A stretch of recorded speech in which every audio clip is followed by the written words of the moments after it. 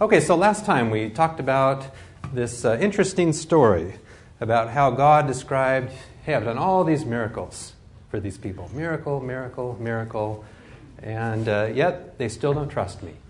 And we drew the parallel with Jesus after he resurrected Lazarus and said basically the same thing. They don't trust me. There's no faith despite all of the miracles. And some of the interesting implications there. But now I want to go on in the story here in Numbers 14. So God would say, you know what, you people, I haven't won you to trust me, so you're going to have to wander in the desert for 40 years. Okay, and this is here what happens next.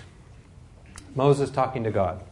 So now, Lord, I pray, show us your power and do what you promised when you said, the Lord am not easily angered, and I show great love and faithfulness and forgive sin and rebellion.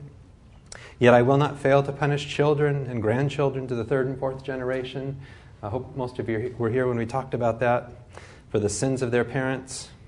And now, Lord, according to the greatness of your unchanging love, forgive, I pray, the sin of these people, just as you have forgiven them ever since they left Egypt. That's interesting. Just as you have forgiven them ever since they left Egypt. And of course, the story of this brief journey out to Mount Sinai, hasn't it just been rebellion, rebellion, rebellion, rebellion? And here Moses would say, just as you've been forgiving these people ever since they left Egypt. All right, so how does God respond? First of all, it's interesting who's asking for forgiveness of the people. The people are rebellious in this story. I mean, there's no indication that they are really asking God for forgiveness. This is Moses' request. Okay, but here's God's response. The Lord answered, I will forgive them, as you have asked. But I promise that as surely as I live and as surely as my presence fills the earth, none of these people will live to enter that land. They have seen the dazzling light of my presence and the miracles that I performed in Egypt and in the wilderness. But they have tried my patience over and over again and have refused to obey me. They will never enter the land, which I promised to their ancestors. None of those who have rejected me will ever enter it. And we read last time that no one over the age of 25, none of the men except for Caleb and Joshua, did enter the promised land. They all died. So what I find interesting here is God declaring, I forgive these people. All right? But yet, what does that say then about forgiveness? Just some questions here. Again, did the people ask to be forgiven? No, this was Moses' request. Maybe that brings up an interesting additional question. Would God have forgiven them had Moses not asked for their forgiveness? Well, let's some other questions. Were they forgiven? Well, we have God's own words. I will forgive them. Okay, so these were a group of forgiven people. How many of them entered the promised land? Well, essentially none of them. Okay, these forgiven people, we know they all died in the 40 years wandering. Now, we can't answer this question, but we can just consider. And next time we'll talk about Korah's rebellion, and we'll discuss the mutiny that went on during those 40 years. It's just amazing. But, how many of those forgiven people will arrive in heaven?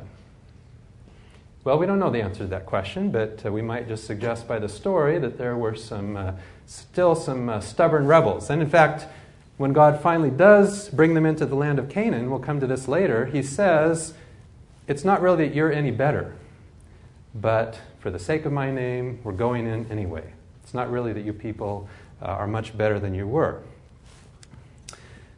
And could we ask this question? Does the fact that they were forgiven, would that indicate a proper adjustment of their legal standing? And if our legal standing is properly adjusted, if we are forgiven, does that equate with entering the kingdom? Just some questions here to think about. As so often is the case, the story often challenges our theological assumptions. And since about 80% of the Bible is a story, we need to read the story and see, does that fit with the conclusions that we've come to? Well, we need, I think, to answer this, go all the way back to the beginning. Okay, what happened at the tree? Remember when sin entered the human family, and we described what happened, that the serpent came and he presented lies about God.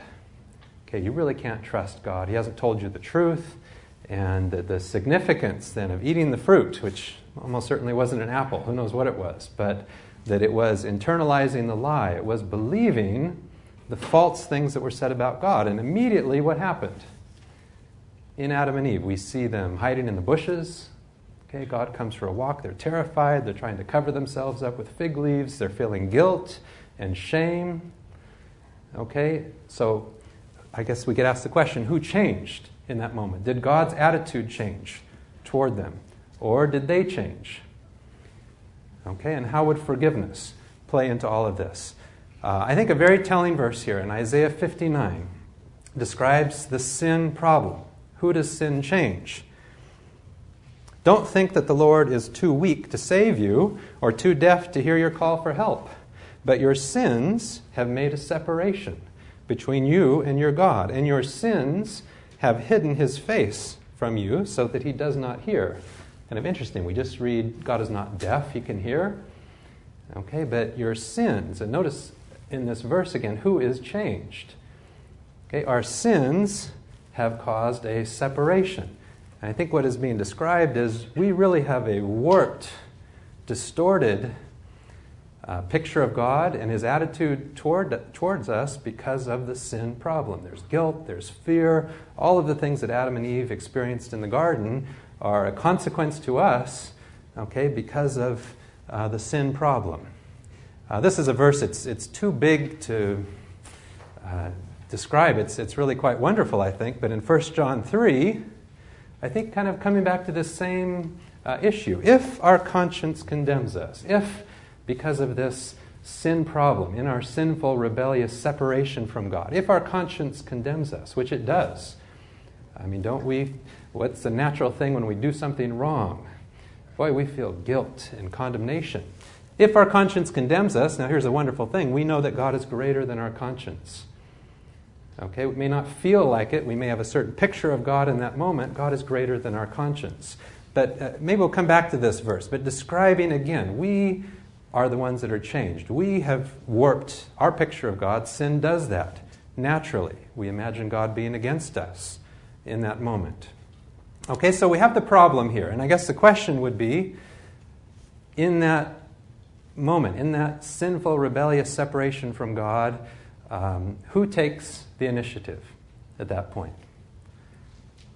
Okay, but this is probably the verse that's most often used, and it would suggest that we take the initiative. But is that correct? If we confess our sins, he is faithful and righteous to forgive us our sins and to cleanse us from all unrighteousness. Okay, which would suggest, and this is a verse we're going to come back to at the end, but would suggest here that God is waiting. He has a certain attitude, a certain disposition toward us that changes. When we confess our sins, God then will forgive us. Okay, is that really how it works? Well, let's counter that verse with another one. Romans 2:4, where Paul would say, "Don't you see how wonderfully kind, tolerant, and patient God is with you? Does this mean nothing to you? Can't you see that his kindness is intended to turn you from your sin?" Okay, now here clearly God is initiating. It is God's kindness. It is God's patience. It is God's tolerance. It's the way he's treating you. That, in the more familiar version, it's the kindness of God that leads us to repentance. But it is God's initiation, God's kindness that turns us around and in the other direction. Okay, so which is it? Us first asking for forgiveness, or God triggering that by pouring out his kindness and love on us? Well, I think it becomes clear here as we go through some of this. And first of all, we need to consider just the word forgiveness as it's used in the Old Testament. I'll give 3 examples here. The Hebrew word is salak. Okay, we'll give 3 verses here describing forgiveness. First one's in Psalm 86. "For you, Lord, are good and ready to forgive and abundant in loving kindness to all who call upon you." Okay, that's a wonderful verse. But if we look up here, the meaning here, what does this mean? The word salak. Okay, and the definition is it refers to the removal of our sense of guilt and condemnation produced by our sin. In other words, the forgiveness that God is ready, eager to pour out is to change us. Again, we have that guilt, that condemnation. The forgiveness, not as a divine transaction, okay, but rather something restorative that is happening within us as that sense of guilt and condemnation that as a result of our sin has caused. Okay, another example, Isaiah 55. Let the wicked change their ways and banish the very thought of doing wrong. Let them turn to the Lord. And again, I would say anytime we turn to the Lord, that it is God initiating that. It is God's voice, His love, His kind of wooing us back to His side, that is what causes us to turn to the Lord. And notice that He may have mercy on them. Yes, turn to our God, for He will forgive generously. Again, it's a promise. He would like to turn to Him. He will forgive. But again, in the sense of what the word here, salak, means in this context, it is He will, in that moment, in that process, the guilt, fear, separation that sin has caused in us is removed as we're back in relationship with God again. Okay, one more in Nehemiah 9. They refused to obey. They were not mindful of your wonders that you did among them, but they hardened their necks, and in their rebellion they appointed a leader to return to their bondage. But you are God, ready to forgive, ready to heal the damage done, ready to remove that condemnation, gracious and merciful, slow to anger, abundant in kindness, and did not forsake them. Okay, so again, the meaning of these words is really quite significant. This reminded me of a story. I tried to find a picture here of a Mazda 626, but when I was 18, this was my parents' family car, and I totaled it. And it was completely neglectful on my part. I used to drive very fast when I was younger, and no other cars around. I mean, it was just stupid. Drove it off the road, wrecked the car. And so I was with a couple of my friends. It was very late at night, and you can imagine, I was feeling incredibly guilty. My parents' car that they allowed me to use for whatever this was.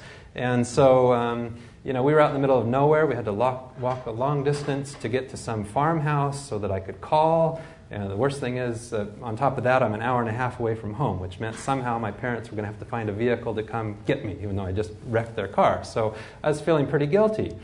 And it was unbelievable. I called my parents, and I just remember my dad saying, "We're just glad you're okay. Don't worry about it. We'll be there. We'll pick you up." Okay, forgiveness in that sense, I think, fits with what we've described here. I mean, my incredible guilt, I still felt bad about it, of course, all right? But it was just a burden that was lifted as I saw the attitude that my dad had towards me in that horrible thing. So there were consequences that maybe I won't go through all of that. But anyway, it was still a wonderful experience overall. Now let's come to the New Testament. We have the story here in Luke that is told. Jesus tells several parables, okay, that need to be seen together. The first one that he tells is about the 99 sheep and the one lost. And all of these describe God's way of winning people back. And of course, you know this one. He describes how God is willing to leave the 99 to go find the one that's lost. And in this case, the lost sheep knows that it's lost, right? And God is out seeking after to bring back the lost sheep. And he tells the story of a woman who has 10 coins, and she lost one of them. Okay, now in this case, the coin doesn't know it's lost. Okay, but God still is out finding the coin that's lost. And then we have the story of the prodigal son. And I won't go through the whole story, but of course you'll know in this case that God left the son out in the pig pen. Okay, had to experience this, had to learn something from this whole process. Okay, but in terms of forgiveness, what do we learn about forgiveness in the story of the prodigal son? Well, we just read the story. It's so incredible. But the man in the pig pen at last came to his senses and said, "All my father's hired workers have more than they can eat, and here I am about to starve. I will get up and go to my father and say, 'Father, I have sinned against God and against you. I'm no longer fit to be called your son. Treat me as one of your hired workers.'" In other words, he's working up a speech of repentance. Okay, and so he has this in mind as he's on his journey. So he got up and started back to his father. He was still a long way from home when his father saw him. His heart was filled with pity. Again, the father knew he was out there. I mean, when he was a long way from home, in other words, he's just eagerly waiting for that moment. His heart was filled with pity. And he ran, threw his arms around his son, and kissed him. "Father," the son said, "I have sinned against God and against you. I'm no longer fit to be called your son." And in the story, you really get the sense that the father just says, okay, stop talking. And he just doesn't let him go on with his story.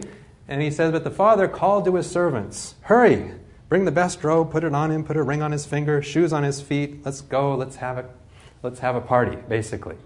Okay, so basically the son just turned and came back to God, and he was just embraced. Okay, the son didn't really have a very good picture of God. Okay, he just thought, well, at least there's food there. Okay, but the father cuts off his speech of repentance, and I think we could easily say just pours out lavish forgiveness in this case. Again, the kindness here of God poured out on the son just almost prematurely before he can go through the typical sinner's prayer and ask for forgiveness. Okay, we have a real story, though, not just a parable here, but Jesus. You remember the story about how the Pharisees brought this woman as a trap, caught red-handed in the act of adultery. Okay, and she's just thrown down while the men are around accusing her. And you know the law of Jesus, she should be stoned to death. What do you want to do with this woman? Interesting to think about what perhaps he drew with his finger in the dirt. I like the interpretation that since the older men left first, that perhaps he was writing their sins in the dirt. And of course, if you're writing sins in the dirt, there's not going to be any permanent record of that. Those are going to be gone. A few people walk by. But whatever it was that happened, these men, as they're watching Jesus write something in the dirt, they left. And again, the woman, we don't have the story here that the woman is asking Jesus, "Please forgive me." But notice how Jesus initiates. Straightened up and said, "Where did they go? Has anyone condemned you?" And the woman said, "No one, sir," because they're gone. And Jesus said, "I don't condemn you either." Again, did not go through what we would think of as the normal thing. "I'm sorry, please forgive me for what I have done wrong." Instead, we have Jesus saying, "I don't condemn you." I mean, she's caught red-handed in the act of adultery. Now, we shouldn't leave off the last part, "Go, from now on, don't sin." But notice how it works. It's first the kindness of God, the forgiveness of God that leads to repentance, that leads to a transformed life, that leads to a different behavior. Okay, I'd like to think that woman was changed by this whole process. All right, so coming back here to this verse, 1 John 1:9. "If we confess our sins, he is faithful and righteous to forgive." And now the Greek word here, there are two Greek words for forgiveness. One has to do with when we have been wronged and we are perhaps resentful about it, and when we let go of that. That's a type of forgiveness. There's another type of another Greek word for forgiveness here, though, that's maybe I shouldn't try to pronounce it here, but aphemi, another type of forgiveness that's used here in this verse. "If we confess our sins, he's faithful and righteous to forgive us our sins, to cleanse us from all unrighteousness." And when we look up here, what is this meaning of this word? It is to send away, and refers to the removal of guilt from one's own psyche, sending away guilt and pain. It's just like the Hebrew word for forgiveness, salak, which is, again, notice who is changed. We imagine forgiveness as a divine transaction. Things are shifted around, the ledgers, or something is changed in heaven. But the forgiveness here, again, just like in the Hebrew context, it is we are the ones who are changed. Okay, our sense of guilt, condemnation, separation, all of the things that sin has caused are changed as God is able to pour out his love on us. So I would say, if we confess our sins, all true confession and turning to God is prompted by God. It is the kindness of God that would lead to that. And as soon as we turn to God, just like the prodigal son, our guilt, our condemnation is removed. And that's what forgiveness means in this sense. Okay, and I think we would have to say the ultimate, talking about forgiveness, ultimate illustration of forgiveness. I mean, Jesus, what did he cry out as he died? Father, forgive them. Now, the people were not asking for forgiveness. Just like the story in Numbers. No one is saying, please forgive us, Jesus. He is saying, Father, forgive them. Now, I guess which would bring up the question, were they forgiven? Do we imagine the Father here being somewhat less sympathetic to those people than Jesus? Jesus said, Father, forgive them, and did the Father say, well, you're much kinder than I am, Jesus, but I can't forgive those people? No, the Father and I are one. If you've seen me, you've seen the Father. Jesus is God, same in heart, mind, and character as the Father. So when we hear Jesus say, Father, forgive them, this is a declaration of God pouring out his forgiveness, just like in Numbers, on people that aren't even asking for it. Okay, and part of the problem is, for all of the wonderful and good things that were accomplished in the Reformation, we did very much adopt a strong legal view of understanding everything. Okay, and that has had some consequences, I think. That forgiveness, if forgiveness is really letting go when someone has wronged you, letting go of that. Some descriptions of the cross, well, let's just imagine, if you stole $5 from me, and I'm holding that against you, and then someone else pays me $5, and then I forgive you. Did I really forgive you? Well, I was paid my money back, but forgiveness is to let go of what we are holding against someone. Okay, so like in Numbers, we see God here pouring out forgiveness, and it did have an effect. I mean, it's changed the whole world, but look at what it did just to the captain who was there. When the captain there saw what happened, he honored God. This man was innocent, a good man, and innocent. All who had come around as spectators to watch the show, when they saw what actually happened, were overcome with grief and headed home. Okay, because it is not expected that when you torture someone to death, an innocent person, that in that moment they don't cry out with anger or cry out for revenge, but instead offer forgiveness. Okay, that's rather shocking. And so it would appear that a number of the people were very moved by Jesus' demonstration on the cross, forgiving in the face of such hatred. Okay, that's real forgiveness. I mentioned the legal model. I think that the dominant model is really a relationship, a marriage model that's in the Bible. Yes, the legal model is there. We need to incorporate all of that, but how about a physician model? I think this actually fits quite well. Let's imagine here, we have a 55-year-old man that comes to see you after missing his last 25 appointments. Okay, I'm exaggerating, but we sometimes see patients where it's almost that extreme. And he's 20 minutes late for today's appointment. He has neglected his high blood pressure and diabetes for years. He feels guilty about it. His diet's been horrible. He's about 70 pounds overweight. He smokes 3 packs of cigarettes per day. Has supposed to be 2 6-packs of beer per night, not 26. Okay? And he hasn't taken his medications, and there's no surprise that he is feeling dizzy and has headaches.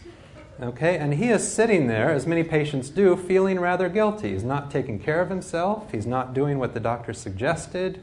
He's late. He's waiting for the doctor to come into the room, feeling quite bad about himself. Now, how do we treat patients like this? I felt bad a few months ago. I had a patient right before Bible study who was 30 minutes late. I had to reschedule. So sometimes it doesn't work out. But let's imagine here, you're a physician. You come in, and you are gracious to this patient. He apologizes, and you know what, that's okay. I'm just glad you're here. And maybe the patient will be surprised. Maybe he's had a number of arrogant, rather rude doctors, and here you are responding to all the things that he's done wrong and all the guilt that has come along with that. And your attitude is, you're here, finally. Now we can address these issues. We can fix your problems. Now what about forgiveness? Is forgiveness the end-all? We sometimes suggest that's the ultimate, to be forgiven. But imagine here in this model that you forgave the patient. It's okay, I forgive you, now go home.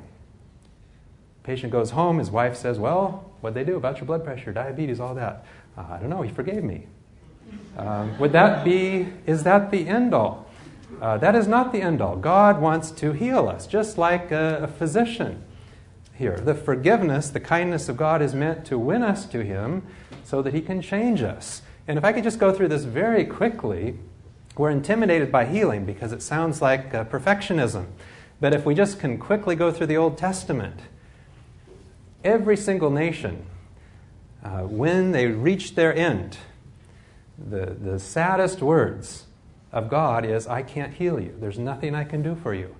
The book of Nahum describes, remember Jonah went out to Nineveh, the capital of Assyria, and they repented. Okay, but then later on, they could no longer be won back to God, and that's the book of Nahum. And the description here, terminal diagnosis, Nahum 3, there is no remedy for your injuries, and your wounds cannot be healed. Okay, there's only scar tissue left. There's nothing I can do. I can't heal you. That's the worst thing that God can say of us. What about Israel? In Hosea 7, I wanted to heal Israel, but its sins were far too great. Again, God could forgive sins. God is not a limiting factor with forgiveness of sins. What does sin do? It damages us. Your sins have destroyed you so much in this separation. I can't heal you. There's nothing I can do. Samaria is the capital of Israel. It is filled with liars, thieves, and bandits. Judah, the book of Chronicles, here is the last part of the Bible here historically in this story, which ends with God saying, the Lord God of their ancestors repeatedly sent messages through His messengers because He wanted to spare His people in His dwelling place, but they mocked God's messengers, despised His words, made fun of His prophets, until the Lord became angry with His people. He could no longer heal them. And that was the end. And they were off into Babylonian captivity. And Jeremiah, who's living in this time as the people are going out into Babylonian captivity, would describe it that way. Is there no medicine in Gilead? Are there no doctors there? Then why have my people not been healed? And later on, the Lord says to His people, your wounds are incurable, spiritual wounds. Your injuries cannot be healed. There is no one to take care of you, no remedy for your sores, no hope of healing for you. He couldn't turn them around. He couldn't change them. Okay, that's the terminal diagnosis. Other nations, same thing. Babylon. And Jeremiah would describe these other nations. What's the problem? Babylon will suddenly fall and be shattered. Cry for it. Bring medicine for its pain. Maybe it can be healed. We wanted to heal Babylon, but it couldn't be healed. Egypt, same thing. People of Egypt go to Gilead and look for medicine. All your medicine has proved useless. Nothing can heal you. Okay, the healing model. This is really what God wants to do. And of course, the people that rejected Jesus, He would quote this long passage from Isaiah, which ends with, if they would respond, they would turn to me, says God, and I would heal them. Okay, and that was really the end of the Jewish nation. Jerusalem was destroyed by the Romans shortly after that. God couldn't heal them. There was nothing responsive in them. God couldn't change them. Do we change? Well, this is one of my favorite verses here describing, yes, we should change. The disciples who were so rebellious in the upper room, just a short time later, remember they went into the council and the people were amazed how bold Peter and John were to learn. They were ordinary men of no education. They realized then that they had been companions of Jesus. They had been changed. Okay, and so we should all be on this process. But of course what we're concerned about here is perfection or perfectionism, which has a very bad name. That's not what we're talking about here. But I want to bring up the most challenging verse here as we're intimidated by this. What do you think about these words? You must be perfect, just as your Father in heaven is perfect. Okay, are we all encouraged by that? Here it is. You must be perfect, just like your Father in heaven is perfect. What does it mean to be perfect? Well, as always, it's dangerous to pluck out one verse like this. We need to back up a few verses. What is perfection? As Jesus would describe perfection. So let's back up about 10 verses. Here in Matthew 5, here is what perfection is. You've heard that it was said, an eye for an eye and a tooth for a tooth. But now I tell you, do not take revenge on someone who wrongs you. If anyone slaps you on the right cheek, let him slap your left cheek too.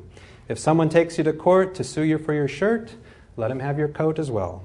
And if one of the occupation troops, the national enemy, the Romans, forces you to carry his pack 1 mile, carry it 2 miles. When someone asks you for something, give it to him. When someone wants to borrow something, lend it to him. You have heard that it was said, love your friends, hate your enemies. But now I tell you, love your enemies, and pray for those who persecute you, so that you may become the children of your Father in heaven. For notice, for he, God, makes his sun to shine on bad and good people alike, and gives rain to those who do good and to those who do evil. And now I'm going to finish this off, this time with the Message translation, the rest of this passage. If all you do is love the lovable, do you expect a bonus? Anybody can do that. If you simply say hello to those who greet you, do you expect a medal? Any run-of-the-mill sinner does that. In a word, what I'm saying is grow up, which is how he translates it instead of be perfect. Grow up, and it really does mean to mature, to be perfect. You're kingdom subjects. Now live like it. Live out your God-created identity. Live generously and graciously toward others the way God lives toward you. And so I think what Jesus is saying when he says be perfect, grow up, mature, it's in this context. We're talking about forgiveness in a sense here. Eye for an eye, someone hits you, plucks out your eye. Do we respond in the same way? No, don't take revenge. You're hit on the cheek, turn the other cheek. If the Romans abuse you, carry your pack 1 mile, carry it an extra mile. If you're sued for your shirt, give your coat also. Give to anyone who asks. Love, do we just love friends? No, love and pray for your enemies. But here's the real punchline. For God sends rain and sun on the righteous and the unrighteous. Live the way God lives toward you. And so what Jesus is really saying here is, hey, God is good to the righteous, to the unrighteous. God returns our hatred and evil with love and kindness. Be like that. And he gives a number of very specific and challenging examples. But to be perfect is really to return hatred and anger from others in this way, which is not weak. I mean, is it weakness to turn the other cheek? Is it weakness to carry the pack an extra mile? It's an aggressive action in a sense, not meant as an angry action towards someone else, but it is quite a remarkable thing to pour out that kind of forgiveness, that active kind of forgiveness on someone who is abusive in this case. And so again, the point is be like that, grow up. And so ultimately how we treat people, the way God has treated us. So a point on that I liked here, this professor from Duke said, forgiveness is about power. It's not weakness. It not only sets free the sinner from the burden of guilt, but also sets free victims from being forever defined by what has hurt them. So in other words, if you are a Jew, let's say 2,000 years ago, and the Romans are this oppressive empire, and they just pick you out and say, hey, carry our pack a mile. Okay, one way to deal with that is just to burn up with anger and revenge and spend your whole life, as we see just going on in the Middle East for decades, just consumed with anger and hatred for that person. Another way to deal with it, though, is to refuse to allow others to define us. Okay, and when we turn the other cheek, when we carry the pack the extra mile, it really does set us free, in a sense. And it has the possibility of changing them. They're certainly not expecting that kind of a response. Let me just conclude. I wanted to finish with a challenging verse on this, but let me just describe briefly what forgiveness is not. First of all, at least as we've seen in our relationship with God here, that forgiveness is it something that comes after we say we're sorry. What we see in these examples in the Bible, Jesus' death on the cross, the story in Numbers, is God pouring out his forgiveness, his kindness, to win us back to him. Okay, God is the initiator in this. As some have said, God is forgiveness personified. Okay, there's no limit to forgiveness from God's perspective. The other is to say that forgiveness equals salvation. Okay, if you had crucified Jesus, you hate Jesus, and you see him offering this forgiveness. I mean, you're forgiven. He just forgave you, just like these people in the desert. But forgiveness does not equal salvation. And maybe an example, King Manasseh, who was really a modern-day Saddam Hussein, Hitler, killed so many people that the streets flowed with blood. Okay, but it says in the Bible that he repented. He came back to God. Okay, now there's pretty good evidence, extra-biblical, that King Manasseh killed the prophet Isaiah by sawing him in half in a hollow log. Okay, so Isaiah's last memory is being sawed in half by King Manasseh. And now, you can just imagine here, Isaiah in heaven sees King Manasseh. And he'd be shocked, of course, and don't you think he'd want to turn to God and say, last thing I remember about him is he was cutting me in two. And would it make sense for God to say, it's okay, I've forgiven him. He's still just as dangerous with a saw, but he's pardoned. No, forgiveness has to result in change. Manasseh is now safe with a saw. He's a new person. He has a new heart. He has a right spirit. Okay, so forgiveness here is not the end all. The other is, does forgiveness mean that the sinful act was okay and that there are no consequences? Obviously not. The rebels in the desert, they were forgiven, but they still wandered for 40 years and died in the desert. The people at the cross were forgiven, okay, but they rejected Jesus and they suffered horrible consequences. It's not okay. Does forgiveness mean that we like and trust the person who did the horrible act? Again, obviously not. If we are dealing with a child molester or something like that, you may, in your heart, forgive them. You don't hold it against them anymore, but you're not going to let them watch your children or do something like that. So it doesn't mean we have to necessarily like or trust the individual. And finally, I think the biggest misconception here is that forgiveness, in some sense, is weakness. And it is absolutely not. The words of Gandhi here, the weak can never forgive. Forgiveness is the attribute of the strong. All of those things we listed in Matthew, turning the other cheek, carrying the pack the extra mile, that requires great strength to reveal that kind of forgiveness in the world. So next time we'll talk about Korah's rebellion in the book of Numbers. Let's pray. Father, thank you so much that in Jesus we see that your heart is continually abundant in love and forgiveness for us. Thank you that we see that revealed in Jesus. Please help us to be won by your kindness, by your forgiveness, by your love. May we continually turn and come closer and closer to you in this relationship with you. Amen.